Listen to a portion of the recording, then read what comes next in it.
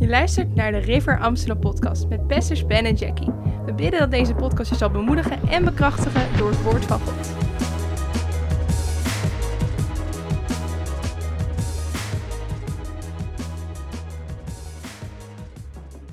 Je mag met me opslaan, Colossense hoofdstuk 1. Colossense hoofdstuk 1, gaan we lezen vers 15 tot 17. Deze afsluiter van 2021. We hebben deze hele maand al over Jezus is. En over de verschillende facetten van wie hij is. Maar vandaag wil ik eigenlijk gewoon concentreren en focussen op Jezus is. Hij is. Hij is de eerste en de laatste. Hij is de ik ben. Hij is de koning der koningen. Hij is de Allerhoogste Heer. Ik wil focussen op wie Jezus is vandaag. En ik denk dat als we gaan nadenken over wie hij is, dat we dan alleen maar in dankbaarheid terug kunnen kijken. In dankbaarheid vooruit kunnen kijken. In dankbaarheid dit moment kunnen zitten hier vandaag. In dankbaarheid ons hart te laten overstromen voor wie hij is voor ons. In Colossense 1, vers 15, daar zegt de Bijbel: hij is het beeld van de onzichtbare God. De eerstgeborene van heel de schepping. Halleluja. Daar kunnen we wel... Je zou kunnen zeggen, die kun je pijp steken en oproken vandaag. Daar kun je wel een pootje op kouwen. Hij is het beeld van de onzichtbare God. Jezus zei, niemand heeft ooit de Vader gezien. Maar als je mij hebt gezien, heb je de Vader gezien, zei Jezus. Hij is het beeld van de onzichtbare God. Hij is de afdruk van zijn wezen. Zie je, we hebben zo'n woordje icoon. Eigenlijk staat er dat woordje beeld, is het woordje icoon. En op je iPhone of op je telefoon heb je ook allemaal icoontjes. Ik heb daar een icoontje van mijn Gmail bijvoorbeeld. Dan krijg ik een mooie e-mail binnen met nu live op je kanaal, River Livestream. Als je nog niet geabonneerd bent, dan moet je dat even doen. Dan krijg je ook zo'n mooie e-mail. Maar zo'n icoontje is alleen maar een beeld van iets dat erachter zit. Het icoontje is niet Gmail zelf. Er zit een heel bedrijf achter. Er zit een heel organisatie achter. Er zit een heel systeem achter. Het is het beeld daarvan. Jezus zei, ik ben het icoon van de levende God. Ik ben het beeld van de levende God. In andere woorden, als je op mij klikt, dan ga je binnen die plek in. Halleluja. Daarom zei hij ook, ik ben de deur. Niemand komt tot de Vader dan door mij. Hij kon het zeggen. Niemand anders in de hele geschiedenis heeft kunnen zeggen, ik ben het beeld van de onzichtbare God. Als je mij hebt gezien, heb je God gezien. Als je mij hebt gezien, dan heb je de schepper van hemel en aarde en het hele universum gezien. Wie heeft dat ooit kunnen zeggen? Niemand heeft dat ooit kunnen zeggen. Alle anderen die dat ooit hebben, misschien ooit maar bedacht hebben om te kunnen zeggen, zijn allemaal voor gek verklaard. Maar Jezus niet. Jezus heeft de tijd in tweeën gespleten. We hebben voor Christus, na Christus. Hij heeft de hele geschiedenis veranderd. Eén persoon, één kruis geplant, midden. En daar door dat kruis het hele ding in tweeën gesneden. Wie heeft dat ooit gedaan? Alleen Jezus. Hij is het beeld van de onzichtbare God. Hij is God die vlees is geworden. God die een mens is geworden. Vele andere mensen wilden zichzelf tot God maken. Maar er is maar één God die mens is geworden. Jezus. Het is niet een of ander historisch figuur. Hij is wel een historisch figuur, maar dat is hij niet alleen. Hij is ook niet een mooie filosoof. Hij had wel hele mooie filosofische dingen te zeggen. Maar hij was meer dan dat. Hij was niet een weg naar de Vader toe. Hij is ook niet een extraatje om je leven te verbeteren. Hij is alles in alle. Hij is het begin, hij is het einde. Hij was daar bij de schepping van alles en hij zal er zijn als alles al weg is. De eerste en de laatste. Hij is het beeld van de onzichtbare God. De eerstgeborene van heel de schepping. Want door hem zijn er alle dingen geschapen die in de hemel en die op de aarde zijn.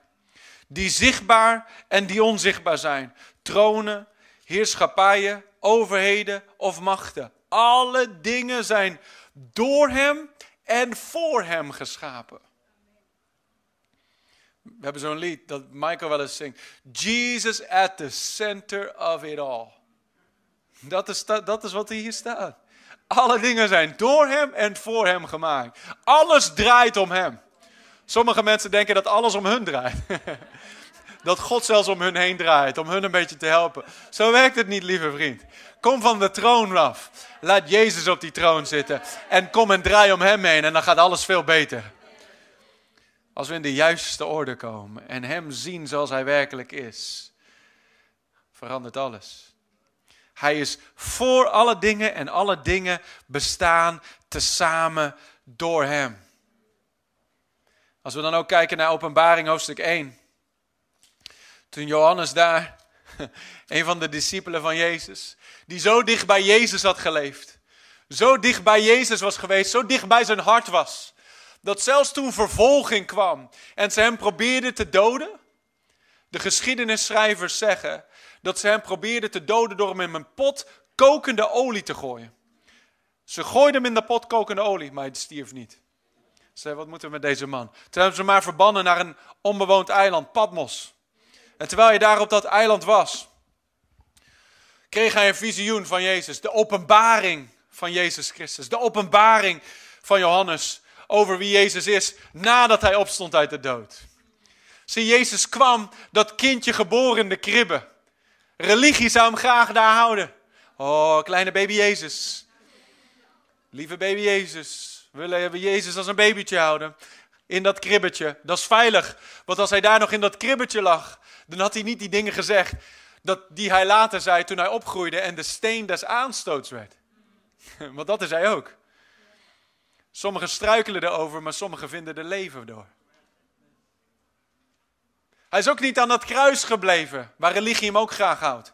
Aan het kruis, bleekjes, daar hangend, met een droevig gezicht. Daar hangt hij ook niet meer.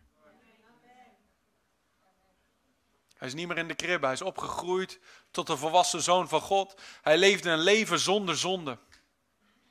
Hij vervulde heel de wet door zijn leven. Ging naar dat kruis om te sterven voor zondaren. Nam de straf van heel de mensheid op zich. De straf die ons de vrede brengt, kwam op hem, zegt de Bijbel. En door zijn striemen is er voor ons genezing gekomen. Hij nam de striemen op zich om onze ziekte te dragen. Hij goot zijn bloed uit om onze zonde te dragen en onze zonde te vergeven. Hij nam de kroon, de doornenkroon op hem om onze vloek te dragen, zodat wij gezegend kunnen zijn. Hij zei, het is volbracht. Hij bracht een volmaakt verlossingswerk. Hij ging dat graf in. En vandaag als je naar die plekken gaat, in Jeruzalem, dan zouden ze zeggen, oh, dit is het graf van Jezus. Oh, dit is daar, weet je, hier, daar. Er is geen graf waar hij nog ligt. Voor alle anderen kunnen ze zeggen, daar is hun graf, of daar is hun graf, of daar ligt deze begraafd. Bij Jezus, er is geen graf waar hij nog ligt. Want hij stond op uit de dood. Sommige mensen zeggen, het is geen Pasen vandaag, Ben.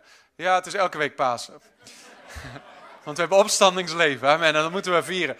Hij stond op uit dat graf, maar eerst had hij in de hel de volledige prijs betaald. Want de vijand dacht dat hij gewonnen had toen Jezus daar in het graf kwam. Hij dacht, ik heb hem. Hij dacht, ik heb de zoon vermoord. Ik heb de zoon, de enige weg naar verlossing heb ik in mijn klauwen. Maar op de derde dag, toen de prijs volledig betaald was. Toen de straf en de toorn van God volledig op Jezus gekomen was. Voor heel de mensheid, door alle generaties heen. Toen plotseling daar in die diepe duisternis klonk daar het geluid van een geweldige windvlaag. Klonk daar het geluid van de beweging van Gods geest. En het licht scheen daar in de duisternis. En het lichaam van Jezus stond op daar in de diepste kerkers van de dood. En de Bijbel zegt dat hij de dood ontwapend heeft en overwonnen heeft. En dat hij de sleutels van dood, hel en het graf in zijn handen heeft. En toen Johannes hem hier zag in het boek Openbaringen, zag hij hem hoe hij nu is. Hij kwam als het lam, maar hij stond op als de leeuw. Oh, halleluja, met ogen als vuur, met een mond als een tweesnijdend zwaard, als machtige koning. En Johannes zag hem en hij viel aan zijn voeten neer als dood. Mensen denken dat, ik kan wel gewoon een beetje op los leven. En als ik straks voor Jezus sta, dan kan ik wel zeggen, ja, maar zo bedoelde ik het niet. En ik had het anders. Denk niet dat op die dag je advocaatje kan spelen voor je eigen leven. Als je voor de koning staat. Daarom mag je hem nu jouw advocaat maken. Johannes zag hem in Openbaring 1 vers 17 en 18. En hij zegt, toen ik hem zag, viel ik als dood aan zijn voeten. En hij legde zijn rechterhand op mij. En hij zei tegen mij, wees niet bevreesd. Ik ben de eerste en de laatste. En de levende. En ik ben dood geweest. En zie, ik ben levend tot in alle eeuwigheid. Amen. En ik heb de sleutels van het rijk van de dood en van de dood zelf. Jezus is. Jezus is. Punt. Hij is. Hij is. Hij zegt, ik ben de eerste en ik ben de laatste. Hij is. In Hebreeën 13 vers 8 staat er, Jezus Christus dezelfde, gisteren, vandaag en tot in alle eeuwigheid. Jezus is. Hij is niet ik was. Hij is ook niet ik zal zijn. Hij is. Vandaag is hij. Morgen is hij.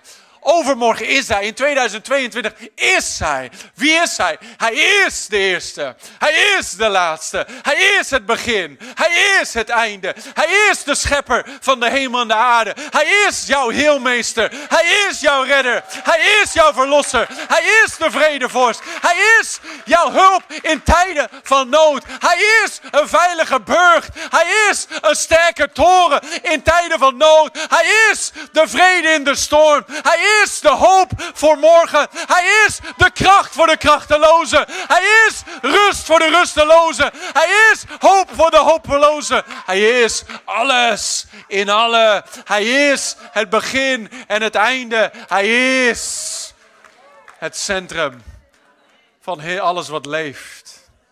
Jezus is. Jezus is. Jezus is. Koningen komen en gaan. Wereldleiders komen en gaan. Politieke stromingen komen en gaan. Maar Jezus is. En Jezus blijft. Hij is de rechter. Gezeten op de troon. Hij is de koning boven elke koning. Hij is de Allerhoogste Heer. Hij is daar gezeten aan de rechterhand van de Vader. Ver boven elke overheid. Ver boven elke macht. Ver boven elke naam die genoemd wordt. Halleluja. En alle dingen zijn onder zijn voeten. Hij is. En weet je wat zo mooi is? Omdat hij is, zijn wij. Halleluja. Omdat hij is, ben ik. Oh, gloria God. Omdat hij is, ben jij. Sommigen zeggen, wie ben ik? Jij bent in Christus. In Christus. De Bijbel zegt in Colossenzen 2 vers 9 en 10. Hij zegt, en u bent volmaakt in hem. U bent compleet in Christus. Volmaakt geworden in Christus. Die het hoofd is van iedere overheid en macht. Omdat hij is, mag jij er zijn. Sommige mensen zitten met een, hoe noem je dat? Identiteitscrisis. Ze weten niet wie ze zijn. Ze zullen erbij horen. Ze lopen rond met allemaal lege plekken in hun hart. Maar als je Jezus, de ik ben, in je hart binnenkrijgt. En binnenlaat. Dan ben je niet meer, oh wie ben ik? Dan weet je, de ik ben woont in mij. Hij die in mij is groter dan hij die in de wereld is. Ik ben gezeten met Christus in de hemelse gewesten. Ik ben daar, ver boven al die dingen die in de wereld gebeuren. Ik ben geboren uit God. Ik ben een geliefd kind van de Allerhoogste. Dat ben jij. Jezus is. En als we zien wie hij is, dat hij gisteren en vandaag en morgen dezelfde is, tot in alle eeuwigheid. Ik weet niet hoe het met jou zit, dan mijn hart stroomt dan over met dankbaarheid. Want ik weet waar ik was en ik weet waar ik nu is. En ik weet dat waar ik nu ben, dat ik dat niet verdien. Wie is er met me?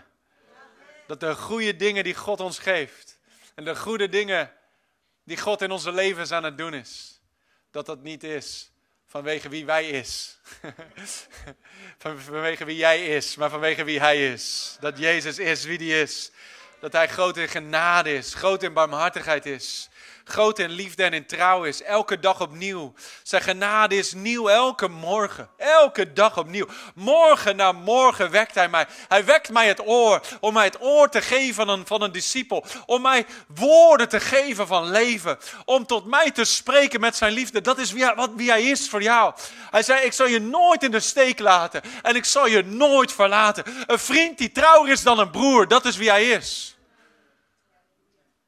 Als ik daaraan denk ik, man, ik ben zo dankbaar.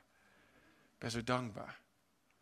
Als ik terugdenk aan 2021 en wie Jezus is, door al die tijden heen, kan ik alleen maar overspoelen met dankbaarheid. How about you? Oh, halleluja. Laten we het even hebben over dankbaarheid. Ik wil 4 dingen delen over dankbaarheid, want er is maar één gepaste manier om afsluiting te brengen aan iets en dat is in dankbaarheid. Dat is in dankbaarheid. Dankbaarheid nummer 1. Dankbaarheid is altijd op zijn plaats. Dankbaarheid is altijd op zijn plaats. Er is nooit een moment waarin ondankbaarheid op zijn plaats is. Dankbaarheid is altijd op zijn plaats. In elke situatie, in elk moment is dankbaarheid op zijn plaats. Een negatief voorbeeld daarvan is Simson. Weet je wel eens gehoord van Simson? Als je ooit in de kinderkerk opgegroeid bent, dan heb je zeker over Simson gehoord. Simson was die grote sterke man, weet je wel, bekrachtigd met de kracht van de Heilige Geest, met fysieke kracht. Er kwam een moment in Richter hoofdstuk 15, gaan we lezen vers 14 tot en met 19, dat Simson een grote overwinning wint over de Filistijnen, door de kracht van God. Moet je kijken wat hij doet. Richter 15 vers 14 tot 19. Simson was gevangen genomen en was gebonden met allemaal touwen. En de Filistijnen die juichten, want ze hadden hem eindelijk te pakken, die Simson. Maar er staat hier in vers 14, toen hij bij Lechi kwam, een of andere stad, kwamen de Filistijnen hem juichend tegemoet. Ze zeiden, yes, we hebben hem. Maar de geest van de Heere werd vaardig over hem, kwam krachtig over hem, in andere woorden. En de touwen die om zijn armen zaten, werden als vlas dat door het vuur verbrand is. En zijn boeien vielen zomaar van zijn handen. En hij vond een verse ezelskaak. Iemand zei, hij vond de kaak van zijn schoonmoeder. Maar ik weet niet of ik dat mag zeggen vandaag.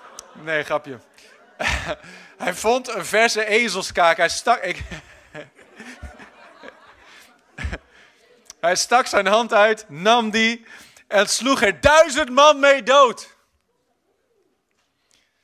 Toen zei Simson, met een ezelskaak heb ik 1 hoop, 2 hopen met een ezelskaak heb ik 1000 man doodgeslagen. De enige persoon in de hele Bijbel die een loflied aan zichzelf zingt.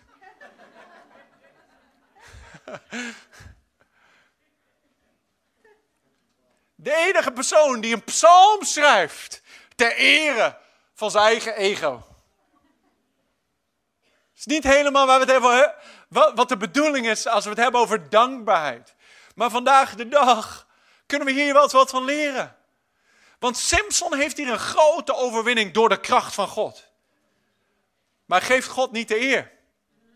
Valt in een illustre rijtje van ego's.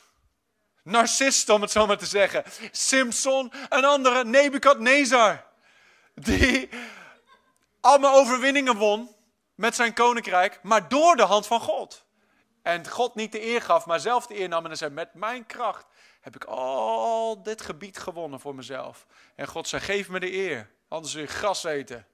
7 jaar lang. En hij weigerde God de eer te geven. En hij werd gevonden op handen en voeten 7 jaar lang. Als een dier leefde hij. Zijn nagels werden zo lang als klauwen van een dier. Dat is de eerste Wolverine.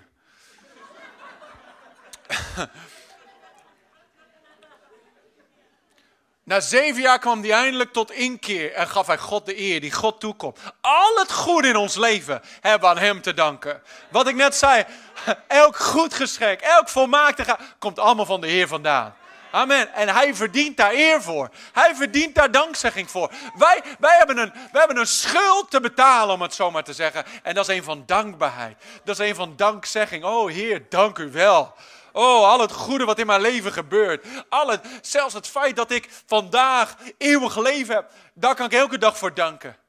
Dat ik leven in mijn lichaam heb, daar kan ik elke dag voor danken. Dat ik omringd ben met een kerkfamilie, daar kan ik elke dag voor danken. Dat mijn naam staat opgeschreven in het boek des hemels, daar kun je elke dag voor danken. Dat jouw naam staat opgeschreven. Dat je gewassen bent in het bloed van Jezus. Dat je niet langer een oude zondaar bent, maar dat je nu gered bent door genade. Dat je gerechtvaardigd bent door zijn bloed. Daar kun je elke dag voor danken. Dankbaarheid is altijd op zijn plaats. Let op wat er hierna gebeurt met Simson. En het gebeurde, zodra hij uitgesproken was met zijn eigen psalm, dat hij de kaak uit zijn hand wierp en hij noemde die plaats Ramat Lehi. Maar toen hij hevig dorst kreeg, toen begon hij tot God te roepen. Toen riep hij tot de Heer en zei, let op, nu komt hij tot ik. U hebt door de hand van uw dienaar deze grote verlossing gegeven. Sommige mensen die komen alleen bij God als het een beetje droog wordt. En een beetje dorstig wordt. Zoals Corrie ten Boom zei. Ze zei, is gebed, is dat je spare tire, je reservewiel, of is het je stuur? Bid je alleen als je in de problemen raakt? Bel je dan de ANWB? Of gebruik je het om je leven te sturen? Zie je, is God je ANWB 112-nummer in tijden van nood? Dat wil die best zijn. Of is die je beste vriend elke dag weer? Dat heeft hij liever. Toen ik op de universiteit zat, noemden ze me 5,6. Dat was mijn bijnaam van andere studenten. 5,5 kreeg je geen studiepunten. 5,6 kreeg je alle studiepunten. Of je nou een 10 had of een 5,6, je kreeg gewoon de 6 studiepunten voor dat vak. En ik ben heel efficiënt en economisch, dus ik zei 5,6 all the way. Dat was voor Jezus, hè? Dat was voor Jezus. Daarna werd het 8 hoor, toen ik Jezus leerde kennen. Maar... Dus ik besteedde minimale energie om maximaal resultaat te halen. En elke keer weer kreeg ik een 5,6. De vrienden om me heen die harder studeerden, die kregen een 5,4 of een 5,3. Weet je wat het verschil was? Zelfs toen ik Jezus niet diende, elke keer voor een examen zei ik, oh Heer. Ik weet dat ik niet leef zoals ik zou moeten. Spijt me. Is niet grappig, is heel slecht. Doe me hierin niet na, alsjeblieft. Het spijt me, Heer, maar wilt u me... Ik heb echt hulp nodig met dit examen. Ik heb niet gestudeerd zoals het zou moeten. Wilt u me helpen? En elke keer weer was hij daar. Let op, hoe genadig is God. De Bijbel zegt, zelfs als wij ontrouw zijn, blijft hij trouw. Want hij kan zichzelf niet verloochenen. Maar toen ik helemaal Jezus leerde kennen en hij de Heer van mijn leven werd, toen ik mezelf overgaf aan hem en aan zijn plan, toen werd het 8. Dat was wel maximaal voor me hoor. Veel hoger dan een 8 heb ik nooit gered.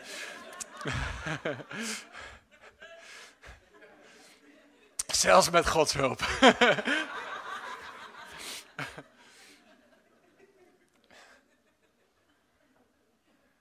Want toen was hij elke dag met me, niet alleen maar in tijden van nood.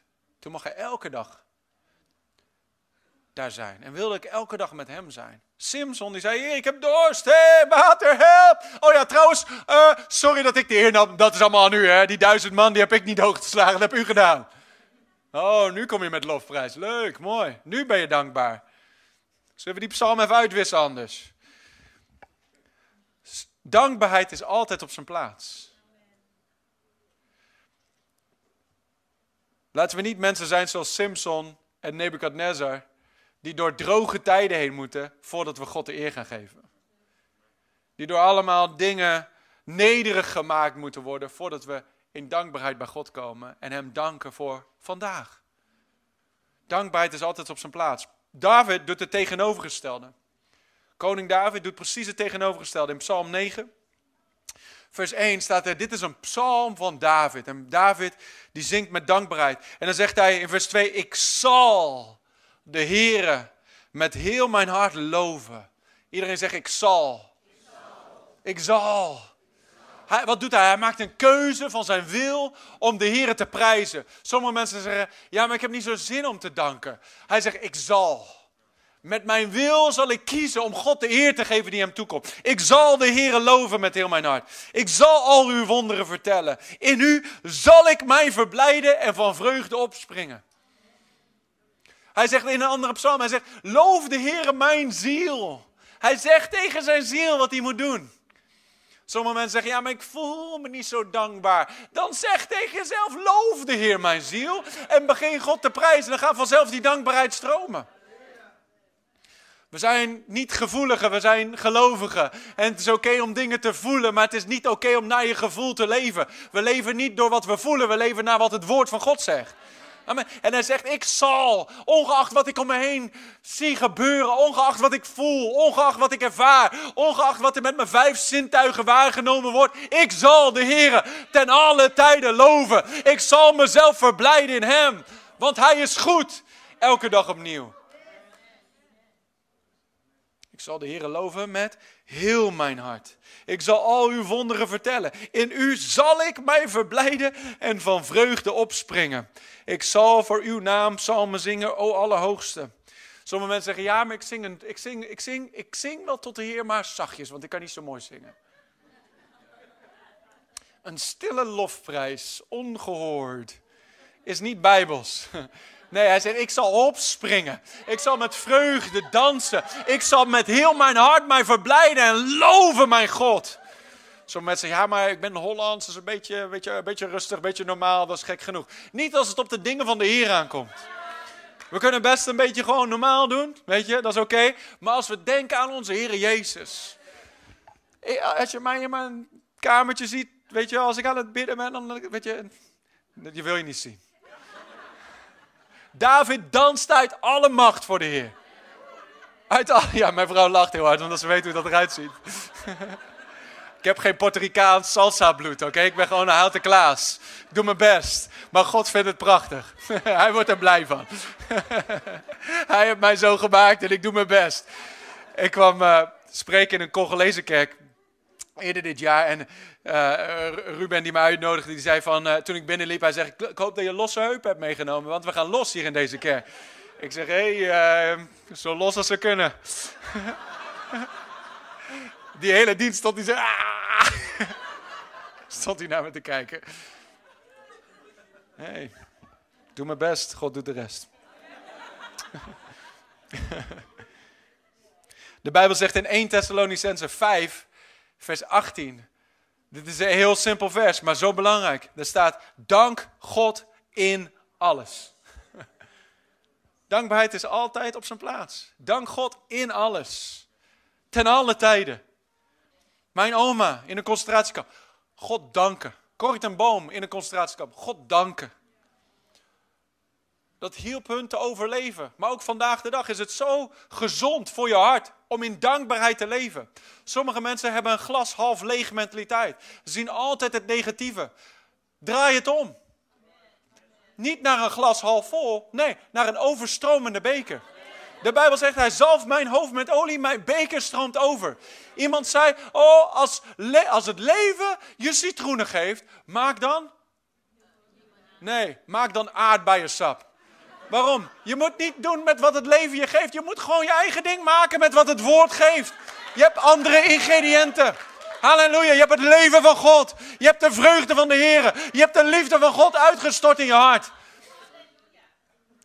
Ja, het leven heeft zijn ups en zijn downs.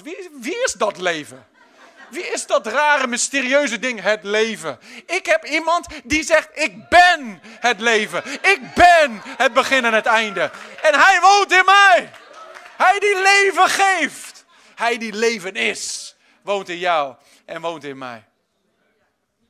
Dankbaarheid is altijd op zijn plaats. Dank God in alles, want dit is ik wil de wil van God weten. Dit is de wil van God in Christus Jezus voor u. Dank God in alles. Dit is de wil van God in Christus Jezus. Weet je, als we daar nou eens beginnen. Als we in de wil van God willen leven, laten we daar nou eens mee beginnen. En met elke dag opnieuw. Dank u, Vader. Dank u voor deze dag die u gemaakt hebt. Ik zal me erin verheugen en ik zal er blij in zijn. Dank u wel, Heer. Dan leef je al in de wil van God. Dan beweeg je al in de wil van God. Dank God in alles. Nummer 2, dankbaarheid is een vermenigvuldiger. Dankbaarheid is een vermenigvuldiger. Als we denken over Jezus is wie hij is, dan overstroomt ons hart met dankbaarheid. Wat je gaat zien als je God begint te danken en als je een levensstijl van dankbaarheid en lofprijs en aanbidding begint te ontwikkelen. Want het is een levensstijl, hè? David had die levensstijl. Simson niet. David wel. Maar als je die levensstijl begint te ontwikkelen, dan gaan de goede dingen van God beginnen te vermenigvuldigen in je leven. Let maar eens op. Waar zie je dit, Ben? Psalm 67. Moet je maar eens kijken. Psalm 67, vers 6 tot en met 8. Psalm 67, vers 6. Dan zegt de Bijbel, de volken zullen u, o God, loven. De volken zullen u loven, zij allen. Volgende vers. En dan, de aarde heeft haar opbrengst gegeven. God, onze God, zegent ons. God zegent ons en alle einden der aarde zullen hem vrezen.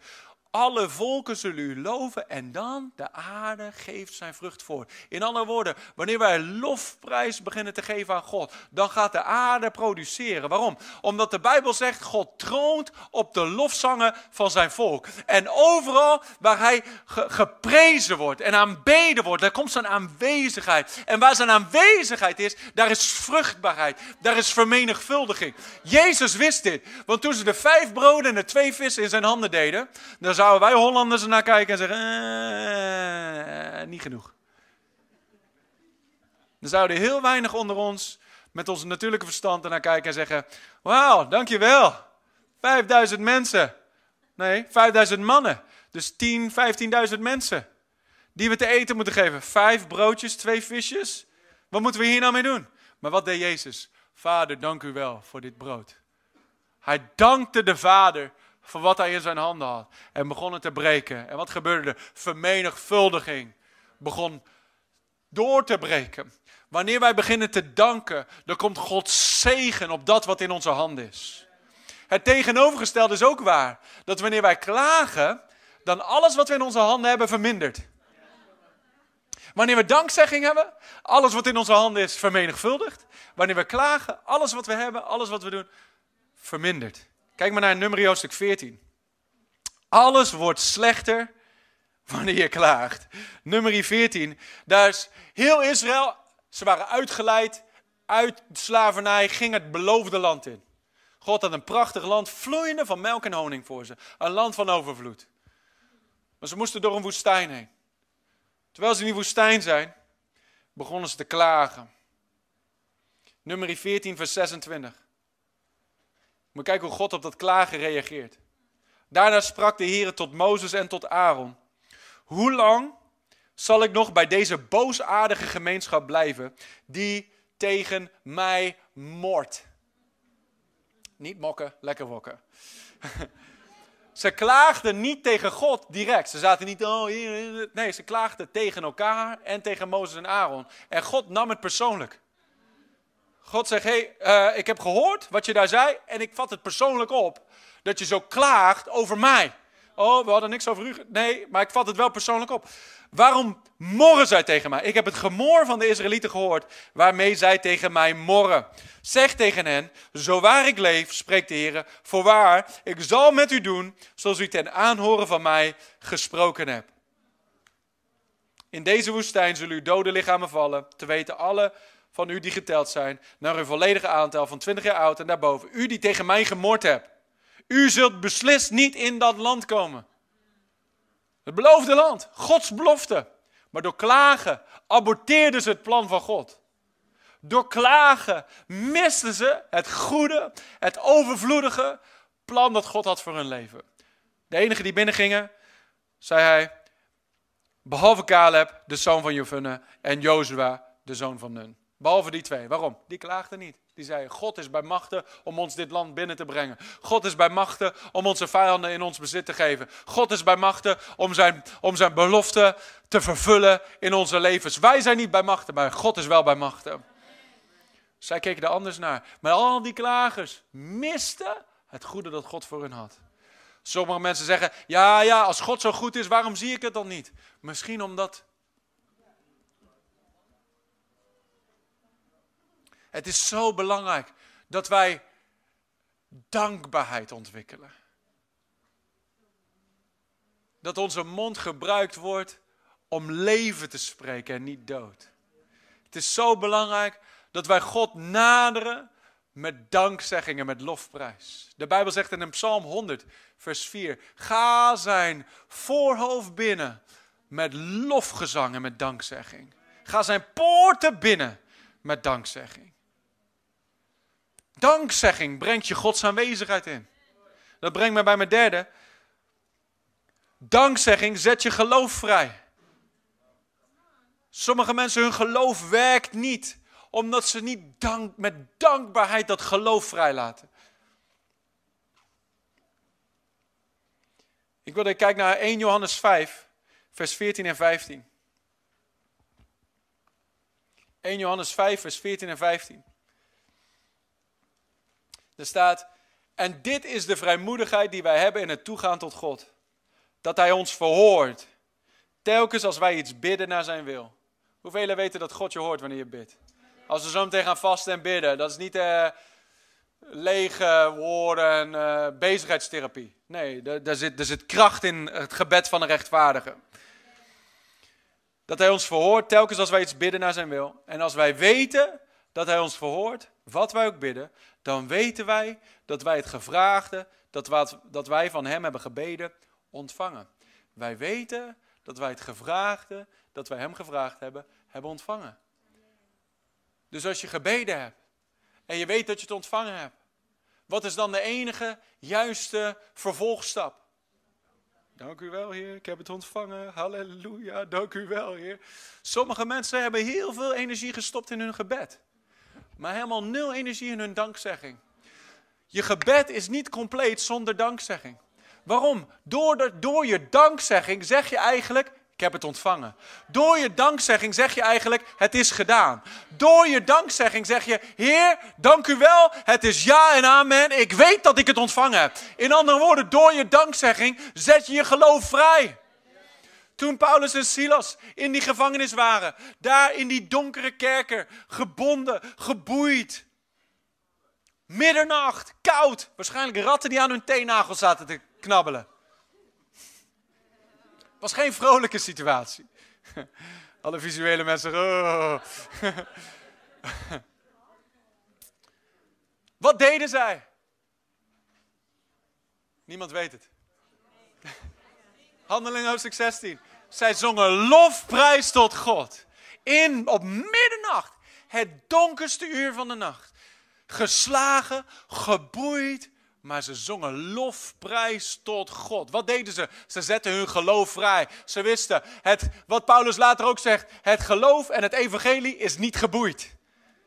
Ik zit in de boeien, maar het evangelie is niet geboeid. Mijn God kan mij uit deze boeien halen. Hij heeft het al voor Petrus gedaan. Hij heeft het al eerder voor mij gedaan. En hij zal het weer doen. Halleluja. Deze kerker kan mij niet houden. Waarom? Omdat mijn God in mij woont. En geen kerker kan hem houden. Geen gevangenis kan hem vasthouden.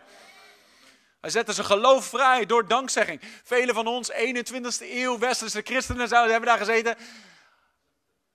Ze zouden misschien een uur online krijgen met wifi of zo. Misschien 30 minuten. Ze zou gelijk op Facebook zijn gegaan. Oh man, ik zit hier. De omstandigheden zijn bar hoor. Het eten is verschrikkelijk. Het is ijskoud. Ik heb niet genoeg dekens. Silas, zijn adem stinkt, want hij heeft zijn tandenborstel niet meegenomen. We zouden genoeg dingen vinden om over te klagen. Maar wat deden Paulus en Silas? Zij prijsden, zij dankten, zij zongen zo luid dat heel de gevangenis hun hoorde. En weet je wat er gebeurde?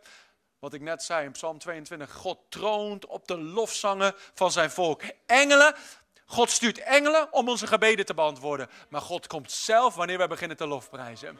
Hij troont op je lofzang. In andere woorden, toen zij begonnen te prijzen, toen kwam God naar beneden. En hij kwam neer in een donderslag. En er was zo'n grote aardbeving dat heel de gevangenis begon te schudden. Dus de boeien schudden van hun af. De gevangenisdeuren schudden open. En ze waren weer vrij. Halleluja. Ze waren nooit echt gevangen. Hè? Ze waren altijd al vrij. Omdat ze vrij waren hier van binnen. En omdat ze wisten wie ze waren in Christus Jezus. En omdat ze wisten, Jezus is. Jezus is met mij zelfs in deze gevangenis. En omdat ze wisten dat Jezus met hun was, konden ze dankzegging geven. Zelfs midden in de gevangenis. En Jezus stapte daar zo die gevangenis in en schudde die deuren open. Halleluja. Keerde heel de situatie om. Als ze geklaagd hadden, dan hadden ze nog steeds in de gevangenis gezeten.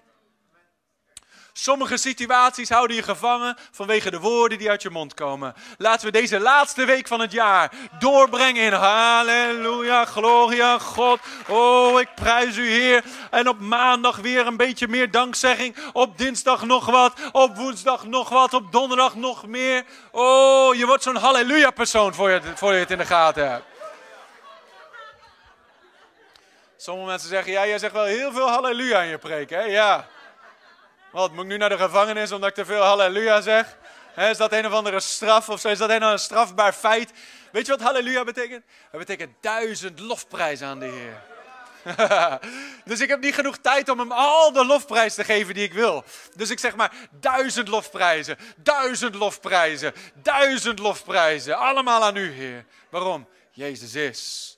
Als je weet wie hij is voor mij, dan zou je ook halleluja roepen elke 5 minuten. Dankbaarheid zet je geloof vrij.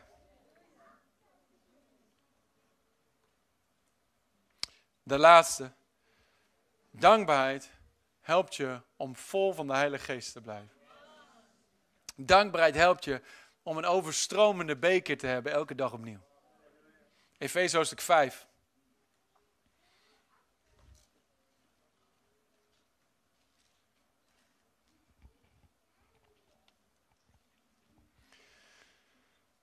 Vers 18. Efeze 5 vers 18. Er staat, en word niet dronken van wijn waarin losbandigheid is, maar word vervuld. Word dronken, word vol, word helemaal intoxicated met de Heilige Geest. Halleluja. Zeg ik het weer. Vers 19. En spreek onder elkaar. Word vol van de Heilige Geest. Vers 19, hoe dan? Door te spreken onder elkaar.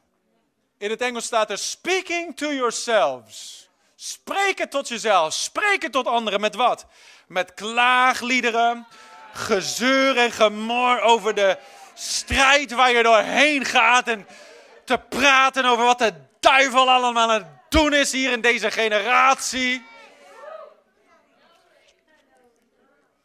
Nee, hoe dan? Spreek onder elkaar met psalmen en lofzangen en geestelijke liederen. En zing voor de Heere en loof hem in uw hart. Vers 2. Ja, nu. Je wordt besmet. En dank altijd voor alle dingen. God en de Vader in de naam van onze Heer Jezus Christus. Woe! Dank altijd voor alle dingen, God de Vader. Hoe vaak? Voor wat? Hoe lang? Voor altijd. Oh, halleluja. Oh, dank u Vader. Hef je handen omhoog, laten we even oefenen. Oh, laat je motor even opgewarmd worden hier op deze zondagochtend. Op deze tweede kerstdag. Dank u wel, Heer. Groot is uw trouw, Heer. Oh, ik zal ten alle tijden de Heer loven. Zijn lof zal altijd in mijn mond zijn. Oh, halleluja. Groot is uw trouw, o Heer. U bent alle lof waard. U bent alle dankzegging waard. Wij danken u voor uw goedheid. Wij danken u voor uw trouw. Wij danken u voor wie u bent. We danken u voor wat u doet in onze levens. Oh, glorie aan uw naam. Wij gaan 2021 uit met dankzegging. We gaan 2022 in met lofprijs. Oh, want wij weten wie Jezus is. Hij is de ik ben die ik ben. Hij is de almachtige, hij is met ons. Zingen voor de Heer met een loflied in ons hart. Word vervuld met de Heilige Geest. Daarom zegt de psalmist, hij zegt, hij zalft mijn hoofd met olie, mijn beker stroomt over. Voor wie is dat? Dat is voor de psalmist. Voor degene die psalmen zingt aan de Heer. Hij zalft mijn hoofd met olie. Mijn beker stroomt over. Ik wil je vertellen, man. Als jij tijden neemt, gewoon in je eigen slaapkamer, of in je eigen auto, of in je eigen douche, waar je ook maar bent, om gewoon tijd te nemen om te prijzen en te zingen. En misschien in het Nederlands, misschien in het Engels, misschien in het Spaans of in het Surinaam, misschien in een geestelijke taal. Met Cora Mandele Bria la Bosta. Dat je woorden tekort schieten om te zeggen hoe goed hij is. Ik kan je beloven, je beker gaat overstromen met dankbaarheid. Je beker gaat overstromen met het leven van God. Je beker gaat overstromen met de kracht van de Heilige Geest. Depressie gaat vluchten. Oh, bezwaardheid gaat vluchten. Ieder juk zal gebroken zijn door de olie van de Heilige Geest. Halleluja! Halleluja! Halleluja! Gloria aan God. Oh, halleluja. Dank u wel, Heer. Dank u wel, Heer. Oh, dank u voor het beste jaar dat we ooit gehad hebben. Dank u voor wat u gaat doen in het komende jaar. Dank u voor wat u in petto heeft. Ver boven bidden of beseffen. Oh, groot is uw trouw, o Heer. Meer dan wij kunnen beseffen. Meer dan we kunnen verwachten. Groter dan wij kunnen, zelfs in woorden uit kunnen drukken. Halleluja. Groot is uw genade, Heer. Groot is uw trouw, o Heer. Groot bent u, o Heer. Halleluja. Oh, glorie aan de naam van Jezus. Glorie aan de naam van Jezus. Glorie aan de naam van Jezus. Glorie aan de naam van Jezus. Allerhoogste koning, allerhoogste Heer, machtige Vader, sterke God. O, vrede vorst, wonderbare raadsman, lelie van de vallei, rock of ages, roos van Saul. Oh, balm of Gilead, we love you, Lord. Wij prijzen u voor wie u bent. Dank u wel, dank u wel. Ooit waren we ver weg, maar nu zijn we dichtbij gekomen. En laten wij geen mensen zijn die religie hebben, die ver af, een beetje zo op een afstandje staan en te kijken van, oh ja, dat is wat God allemaal doet. Nee, laten wij met lofzang zijn poorten binnengaan. Laten wij in zijn aanwezigheid leven. De makkelijkste manier om zijn aanwezigheid te ervaren, om aantrekkelijk te worden voor hem, is door halleluja. Lofprijs, dankzegging, worship en aanbidding. Oh, hij is het waard. Wat gaan we in de hemel doen, lieve mensen? Oh, we gaan miljoenen jaren zingen. We gaan miljoenen jaren kronen werpen aan zijn voeten. Met alle engelen, met alle heiligen zullen we zingen. Oh, dat loflied voor hem. Vandaag kunnen we alvast oefenen. We kunnen in 2021 uitgaan met oefenen voor straks in de hemel.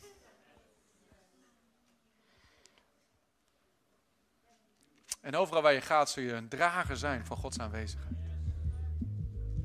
Dank u, Jezus. Bedankt voor het luisteren naar deze podcast. Als je ervan genoten hebt, deel deze boodschap dan via social media en tag ons @riveramsterdam. Wil je niks missen van onze nieuwe podcast? Zorg dan dat je abonneert op ons kanaal. En laat het weten hoe deze boodschap jou heeft bemoedigd. We zien je de volgende keer bij de River Amsterdam podcast.